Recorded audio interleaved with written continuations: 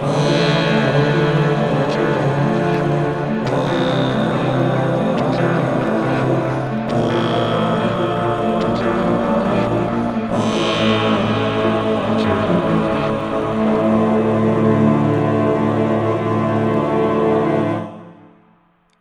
and gentlemen, welcome to the Wizard Apprentice Podcast. I'm your host, Seth, and welcome to this episode of Player Insight. We have a lot of really good discussion coming up, but the question of the day is how can we as players improve our backstory for our D&D campaigns?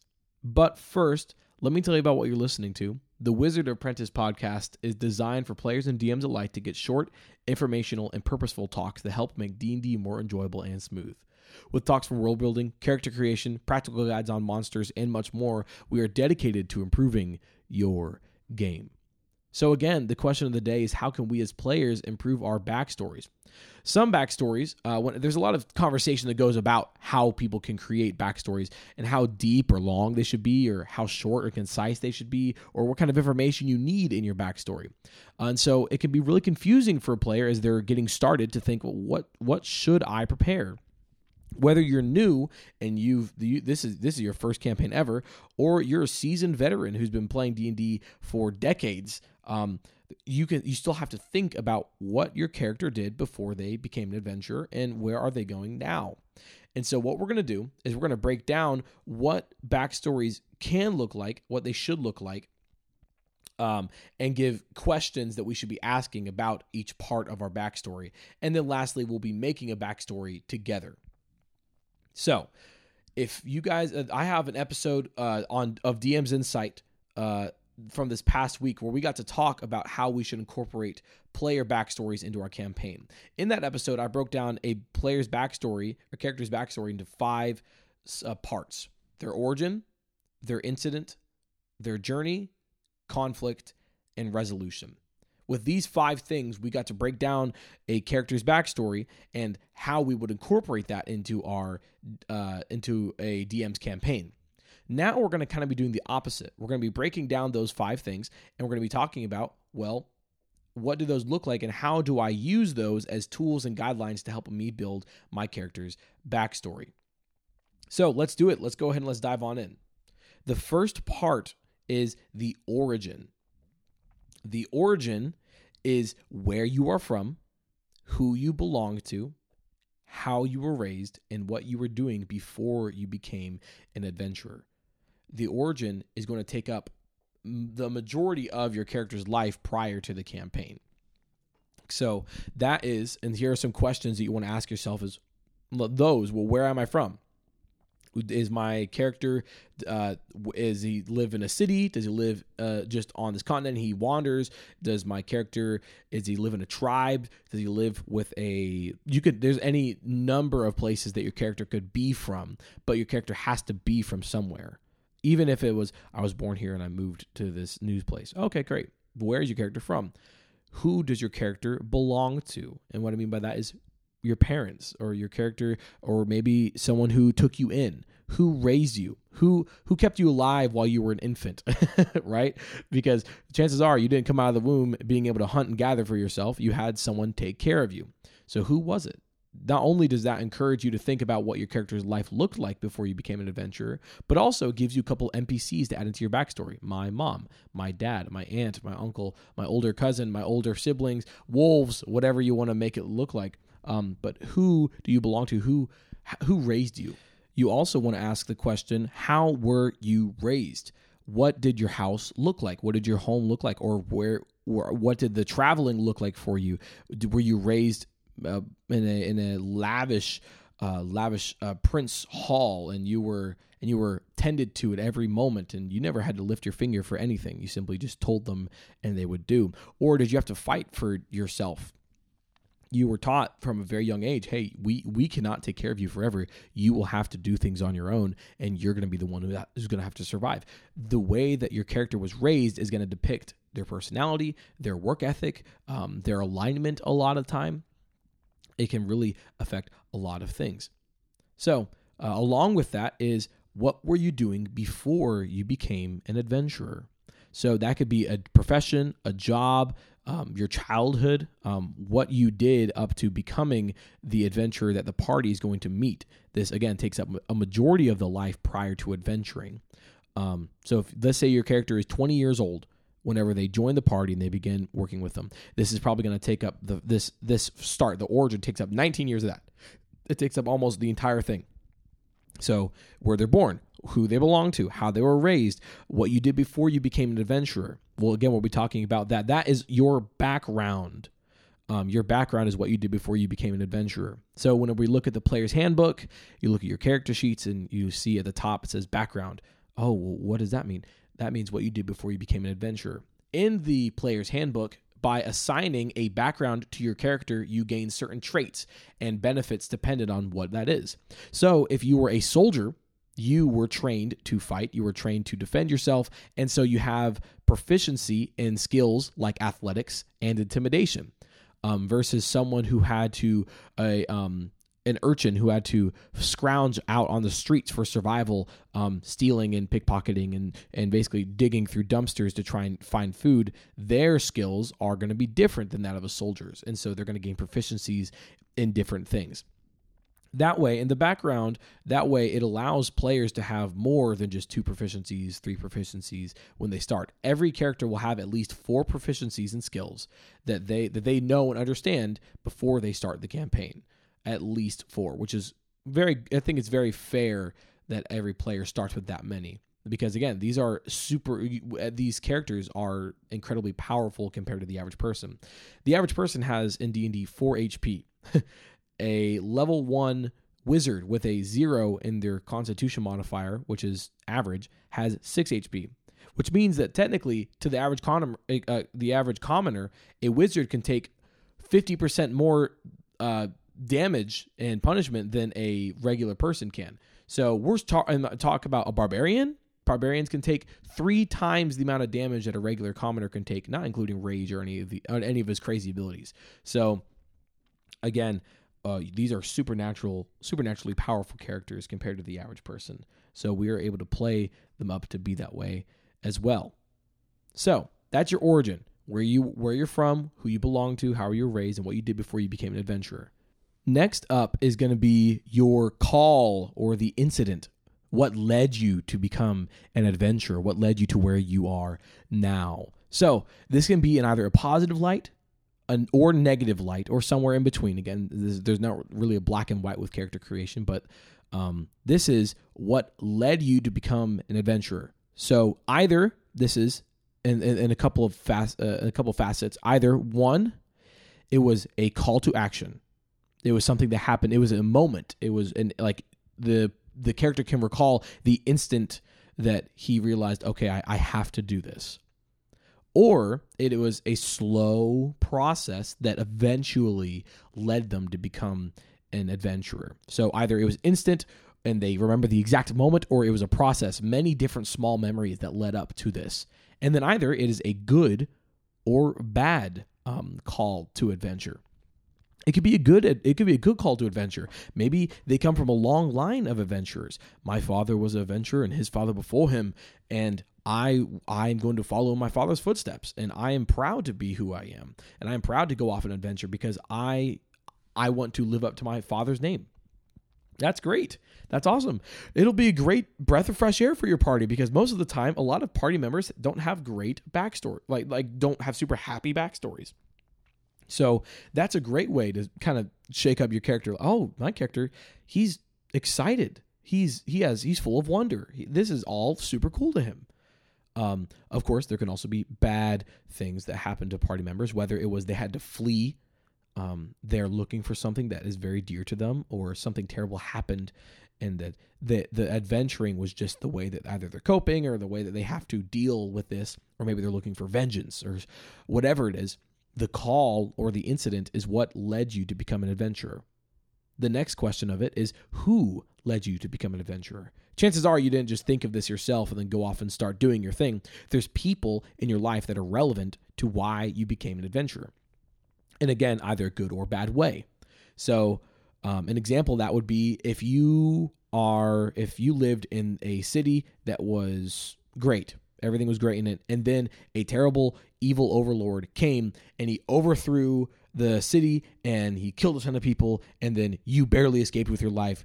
And now you're adventuring to build up strength so you can come back and you can finish the job and exact vengeance. There are a couple key characters in that will be important to your backstory. One is the villain, the person who did this to you. That's incredibly relevant because that's who your long-term goal is to finish off. I'm gonna kill this guy. I'm gonna wipe him out. Another is gonna be people that were relevant to you that you lost, that made you want to exact vengeance. Why do I want this? Why am I willing to risk my life fighting things that I shouldn't fight? Why am I willing to risk my life? Who am I willing to risk my life for? Because these people meant so much to me. So again, what prompted you to adventure? Who prompted you to adventure? And why specifically adventuring? You could go down a myriad of different jobs in D&D. Not necessarily the party. The party is always called to adventure. That's the whole point of it. But we see different professions: blacksmiths, tailors, potion makers, enchanters, farmers, servants, laborers. There's thousands of other jobs you could pick besides just adventuring. So why adventuring? Well, a couple of reasons. Most of the time is that adventuring is highly profitable. It's highly dangerous. It's thrilling. And anyone who is special already has a much higher chance of succeeding in doing that. And our party is special. Our characters are special. And so the average commoner is not going to adventure because they know I'm not able to do that. Because if you look like, I'm going to take a real world example. If the Olympics, right? I, Seth, am not going to go do the Olympics because I would not make it in the Olympics, but Usain Bolt will. So Usain Bolt's going to go and do like, I'm literally one of the fastest people on the planet. I'm going to go and join the Olympics because I know I have a chance there. But it'd be a shame if Usain Bolt said, yeah, I'm going to go work at Chili's, or I'm going to go work at a bank. You have one of the most powerful and cool, you have one of the coolest abilities of mankind. You are so fast and it's incredible talent and skill. Why are you going to waste it? And it's the same thing with our characters. Our characters have these incredible talents. They're versed fighters. They're clergymen that have powers of their god that's vested in them. They have these ancient magics. Of course, they're going to use them to adventure because who wouldn't, right? Don't let me tell you what your character is going to do adventuring for, but remember that your character is special compared to the average person. So now that's your call. That's the incident. Now is your journey. Your journey is, what is your goal now as the campaign starts? As the campaign starts, it's session 1. Your character walks in. They're walking there with a goal, or maybe not. But you should have a goal for your character. Long-term and short-term. I like to have one of each, because if you have one of each, it says, okay, I can do these baby steps to keep my character satisfied as I grow towards my long-term goal. So let's take this character again, where the evil overlord overthrew his home and a ton of his friends died, and now he wants vengeance. Long-term goal, I want vengeance against the evil overlord. Short-term goal is I need to eat. And I need to fund this, and I need to grow stronger. So grow stronger, get money. Okay. Well, what could I do to do that? Well, I saw in the tavern there's a quest board. I might as well go there and check it out. Well, look, there's a couple other people here who kind of need money. Oh, look at that. They're on the quest board. There's a thing for goblins. That doesn't sound too dangerous. Okay, I'll check it out.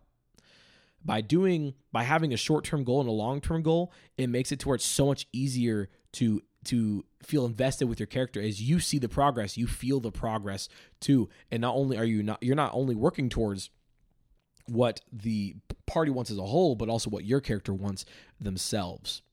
So, what is your goal now, short-term and long-term? And then how do you plan to accomplish it? And a lot of times that is through funding and growing in strength, and either seeking information, items, or people to help you accomplish that task. And so you can kind of kill a couple birds with one stone by having your goals in mind and then meeting the party. These are the people that are going to help me get there. we're going to do this thing together so that we can fund each of our different little endeavors. I'll help them on theirs. They'll help me on mine, and we'll all work together. The next one is the conflict. Who or what might stop you from accomplishing your goal? What is the end all be all? What is the final confrontation? Not final, but what's going to halt you and slow you down from your progress? If this evil overlord is the final boss, that's probably going to be the conflict of all conflicts for your character. However, the evil overlord's guards and his army that is beginning to spread out, not only in the city, but in the countryside beside it, you're going to have to fight your way through them. That's the conflict. That's, oh man, this guy from my backstory, it's his army. We have to wade through this and work together. That's the conflict for your character. It is what or who might stop you from accomplishing your goal. In the episode, in the DM Insight episode where I talked about this, I talked about how we should let DMs control the conflict. We, as players, should not control the conflict because, again, it's happening to our characters. It'd be different if we founded our characters and we've already had the conflict and now our character is already done with it. Then, where does your character go from there? But because our character is growing, it makes sense that their final hill to climb over has not happened yet. So let the DM make the hill for us. We can give them ideas. Hey, so this is the evil overlord, and here's my idea for what that fight might look like. But again, I trust you as the DM, and I hope that you trust me as the player that I'm going to adhere to what you're going to kind of roll with. D&D is a game of people, man. We're playing D&D with people, and ultimately, people and communicating with them is built on trust. It's built on a relationship that's founded over conversations, and it's built on trust. And so, this isn't even a house rule of the day. This is just trust your DM, man. Trust that they want you to have a good game, and that they're going to do what they can to help you have a good game. And then DMs, if you are listening, trust your players, bro. Trust that your players are going to want to invest in your campaign. And that way, if everyone trusts each other and everyone pours into the campaign, that's going to be the best campaign ever. Even if the way that I thought my character's backstory would go that's not how it goes, I'm still going to have fun because I'm playing a game I love with people I love and doing something I love. Even though my character that I love didn't get exactly his thing that I wanted to happen, the party and my friends, we're all still sitting around playing D&D. I'm still happy.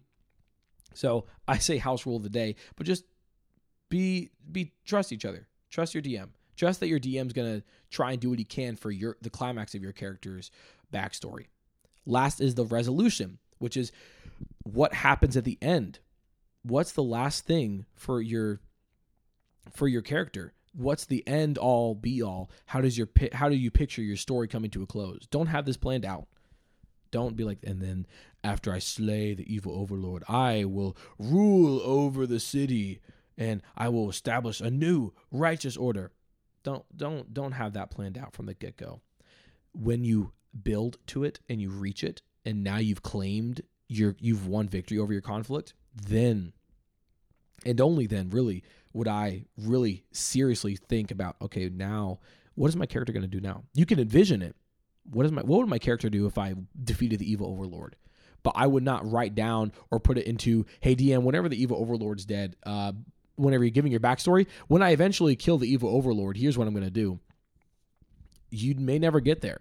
We hope you do. DMs, we all hope you do, but who knows, right? So again, to kind of discuss this, we have your origin, your call, your journey, your conflict, and your resolution. Those 5 things are what makes up a player's backstory. So now what we're going to do is we're going to break down, we're going to create a backstory for a D&D character. We're going to make a level 3 character, and I'm going to make the most popular D&D character ever. What I mean by that, we're going to pick the most popular background, the most popular race, and the most popular class by a wide margin. It is a soldier, human fighter. And you know what a lot of people are going to go? They're going to go, just that? That's it? You're not playing a Fearbulk Druid multi-class Barbarian multi-class Cleric that is a Urchin? Well, there's merit for both of those types of characters. It is the most commonly made because it's the most commonly understood. I know what a human looks like because I am one. I know, and I understand what a fighter does. It's in the name. They fight. Okay, I can get behind that. I know what a soldier is. I've seen any movie ever that has a soldier in it. I know what a soldier does. They fight. Okay, that is the easiest and most simple character to build ever. And a lot of campaigns kind of have weird thoughts about playing a human fighter. They think it's boring, and they think that they think that the stereotype behind it is, I don't have anything deep for my character. My character is just there because there's nothing built into a human fighter soldier that is necessarily super exciting. Because when you could either, summon animals to you, or supernaturally call upon the gods, or have these ancient powerful magics that you can call upon, and some of these really cool effects, you're a dude with a sword. And that's okay.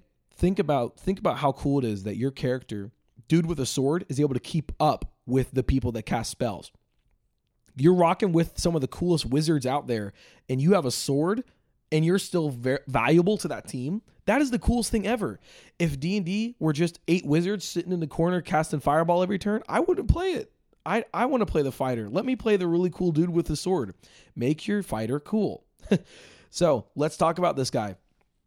My goal is I'm going to hit with the most commonly played class, race, and background, and I'm going to use those and develop a solid backstory. The goal is that because we're level 3, I'm building at level 3, it's not too long.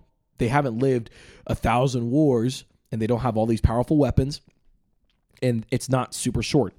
My name is Leyland, and I'm a fighter, and I was born here, and I came here, and now I'm here. That's not what we're looking for. The name of this character is Leyland Rugo. He's a human fighter, level 3, which is also the most common starting level because that's when most classes get their subclass. So, Leyland's origin. Leyland was born to human parents on a farm, and Leyland was raised to tend the farm and take it after his father, who was a little sick. His father is not necessarily the most healthy guy, and he'll eventually need help on the farm. And so Leyland was born to take care of it. Leyland is close with his father, and he cares about him deeply. Leyland's brother, Felix Rugo, he just has a little bit of a tougher situation with Leyland's father. The Rugo's brother's father doesn't have a great relationship with Felix, but he does with Leyland. Felix does not want to be involved with the farm at all, and he's a bit more of an outcast of the family. The Rugo brothers, however, Leyland and Felix, they were tight, 2 peas in a pod. Both looked after one another, both cared for one another deeply. They watched each other's back. They would cover for each other when one made a mess in the house. You know how it is. Whenever they were about 17, 18, one night while stargazing in the middle of the rows of corn in front of their farm, just looking up, they heard marching that could be heard from the outside of their property. This marching, these hooping and hollering, this loud chugging of metal steps. They go to investigate, and there are these well-tailored soldiers with cool weapons, and jovial laughs can be heard as those soldiers went off to the front lines of a war that had just begun. And Leyland and Felix were infatuated with them. They saw the cool weapons they held. They saw the cool stuff. That's the coolest thing that they had seen in almost their entire life because, again, they lived on this farm. And so Leyland goes to his father. Felix goes to his father. They both ask their father, will you let us go to the army? Let us join the army. Let us join the fight. Let us protect our country. And he says, absolutely not. I will absolutely not let you do that. That is ridiculous. And respecting his father's choice, Leyland understands, and Leyland lets it go. Felix does not, though. Felix is infuriated that he can't go. And one night he gives a note to Leyland telling him that he's run off and he's gone to go join the war effort. As soon as the parents find out, they are horrified at what will happen and what will become of their son Felix. They go to Leyland, our character. They ask Leyland, will you go and will you find our son? Will you find Felix for us? Can you bring him home? Leyland, who cares about his father and his mother and who cares about his brother Felix, agrees. And he goes and he joins the army with the goal and intent of bringing his brother home. He joins the army and begins to train with them and gets to learn how to defend himself and is plunged into the war effort. This is now, we've moved from the origin to the incident. The war is, war's messy. At this point, the war's been going on for more than a year and change, and things are starting to get rough. And he joins into Battalion 5, a frontline battalion that is supposedly has his brother in it. He's been asking around from other people. This is a part where you can put in your own NPCs into it, either a leader, an officer, someone who he was a buddy with, whoever you want, you can put them there.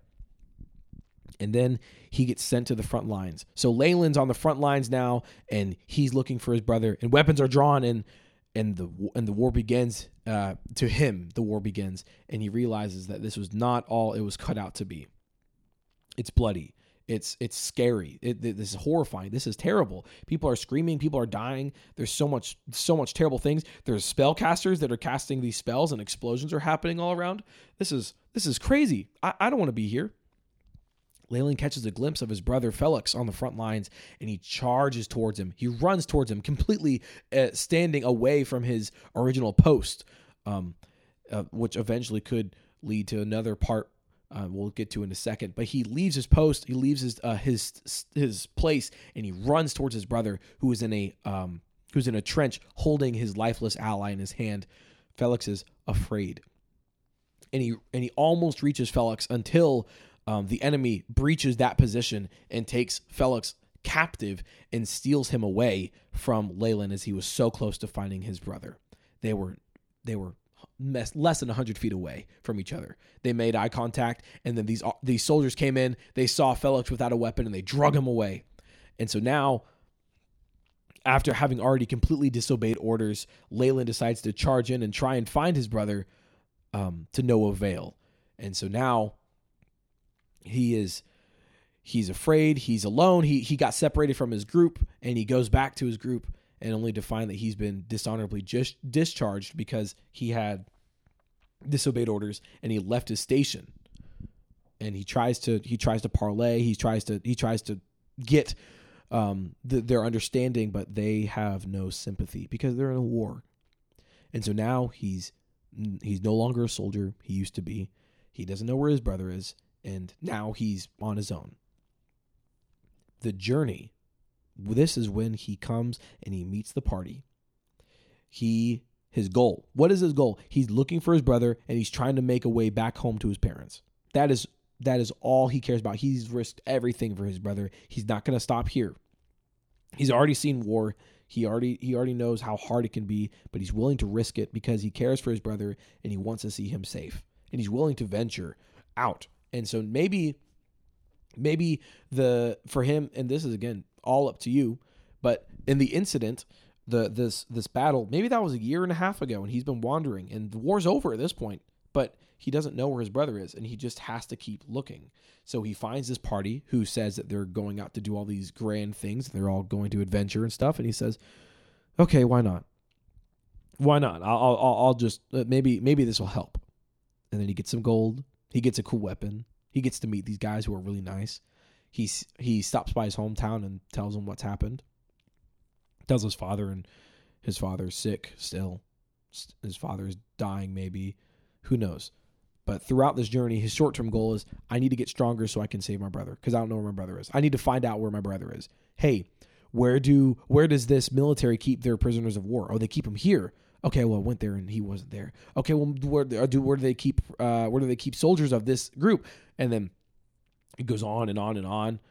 And then what's his conflict? Well, his conflict is the interaction he has, and he tries to save his brother. He sees his brother, and maybe there's someone guarding him, or maybe his brother's on the other side of the war now. His brother was converted. Now he has to fight his brother, or whatever you want it to look like. I don't know. But in this case, I'm going to use the example of his brother is being guarded by somebody, maybe some super powerful warden, or maybe the general of the opposing army. He has to fight them. And the party fights, and this guy fights, and eventually they win. And what does he do after he gets his brother back? I don't know. I don't know what Leyland would do. I haven't played Leyland yet. I haven't played him for hours and sat and role-played as him and gave him a funny voice as he talked. So now Leyland talks like this. I don't know. So the whole point of that is that it doesn't have to be super complex. That's not necessarily a super complex backstory. I made that in 20 minutes. And it's a solid backstory. And all I would do is I sprinkle in 3 or 4 more NPCs into the soldier aspect of my life. I talk about the exact incident that happened that led to that, and I talk about how he feels afterwards. That's a fleshed out character. That's a very fleshed out character. You have NPCs, you have your origin, your incident, your journey, your conflict, and what you want the resolution to look like. And that's it. Your backstory does not have to be super complicated. If you make it complicated, that's great. If you simplify it, that's great. But ultimately, the goal with doing it like this is that the players are able to have a solid backstory to give to the DM, and the DM has a lot to work with, or enough to work with, to where he can incorporate the player and make them feel involved and feel relevant into the campaign. My encouragement to you players is that your DM wants to watch your character have a cool backstory. Your DM wants to see the really cool backstory that you made for your character. So be willing to put in a little bit of effort into making that backstory good, because not only will you feel happy that your character is being plugged in, but the DM will feel stoked knowing that you were willing to put in time and effort into their campaign, which they probably spent a lot of time working on. If they're able to throw it together in 5 minutes, I don't know any DM who can throw a whole campaign together in 5 minutes and call it and never prep again. Chances are they're prepping every week, and they want to invest in your players, in your characters, as much as you want to invest in them as well. So trust your DMs. DMs trust your players. And that's it. Thank you guys so much for listening to this episode of the Wizard Apprentice Podcast. I have been your host, Seth. Follow us on Instagram at the Wizard Apprentice Podcast. We have a schedule uploaded there where we'll be talking about what we do and on what days we do it. Thank you so much for listening, and we'll see you guys next time.